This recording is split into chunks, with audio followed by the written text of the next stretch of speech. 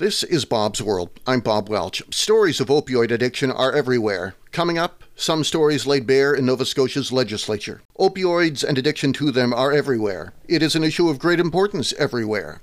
I had to go to the funeral of a high school classmate a few years back. Opioids, first prescribed by a doctor in the 1990s, when I was in high school, when we were in high school, had consumed her over a period of years because they had turned into an addiction. There was no helplessness quite like sitting at a funeral and listening to the father of your high school classmate lay it all bare.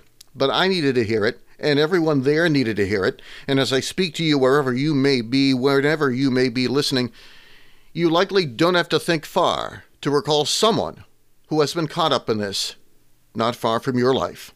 So really, the following story could be anywhere, but I chose the following from CTV Atlantic based in Halifax as it caught my eye. In the Nova Scotia legislature last week, politicians of every stripe rose to share personal stories about their struggles with this notorious class of drugs called opioids.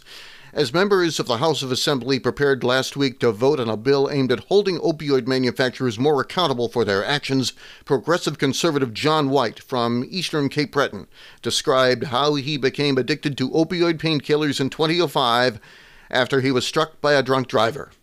He told a hushed legislature, quote, "I was in my own world. I'd rub my face and it felt like somebody else's face. Nothing around mattered to me." End quote. White, a volunteer firefighter and community activist, says it took 7 years to deal with his opioid addiction.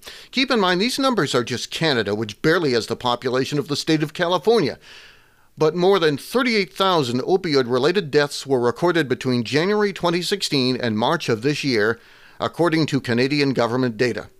Last year, 62 people in Nova Scotia died from opioid overdoses, and so far this year, the provincial death toll stands at 35. During debate in the legislature, Nova Scotia Public Works Minister Kim Masland recounted how she was stunned when she learned her daughter was addicted to opioids. Quote, "I'm the mother who knows what it's like to lie awake at night and know that she's not in her bed," Masland told the legislature.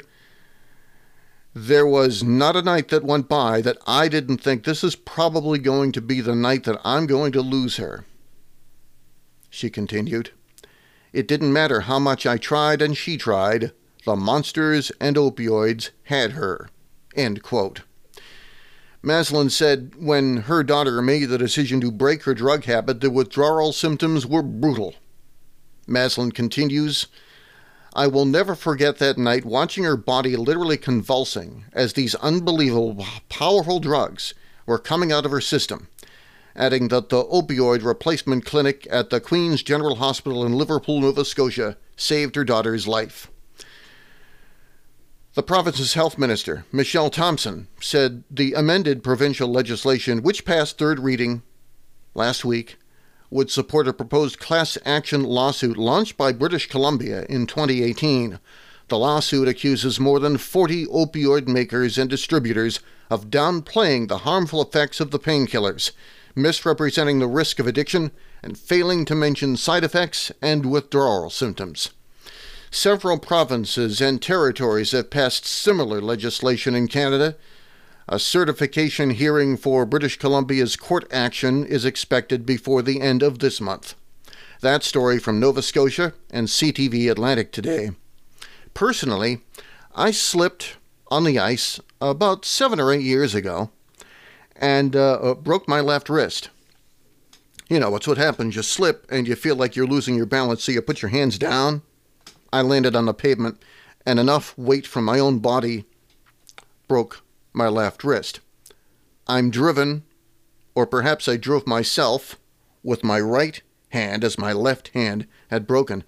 Went up to Central Vermont Medical Center in Berlin, Vermont. And without really running my name through a computer, they gave me a bubble pack of 12 opioid-based pain reliever tablets. And I thought, you didn't write a script so that there would be some sort of a backstop for them to figure out, is this person supposed to have this? That was years ago. I hope they do it differently now. But that's how this thing winds up starting. in many, many cases, at a doctor's prescription or at an emergency room. Bob's World for this Monday, November 20th, 2023. On a little late today, I know. We'll be back at the normal time, starting tomorrow. I'm Bob Welch from our temporary field headquarters in Central Vermont. I'll see you on the smartphone.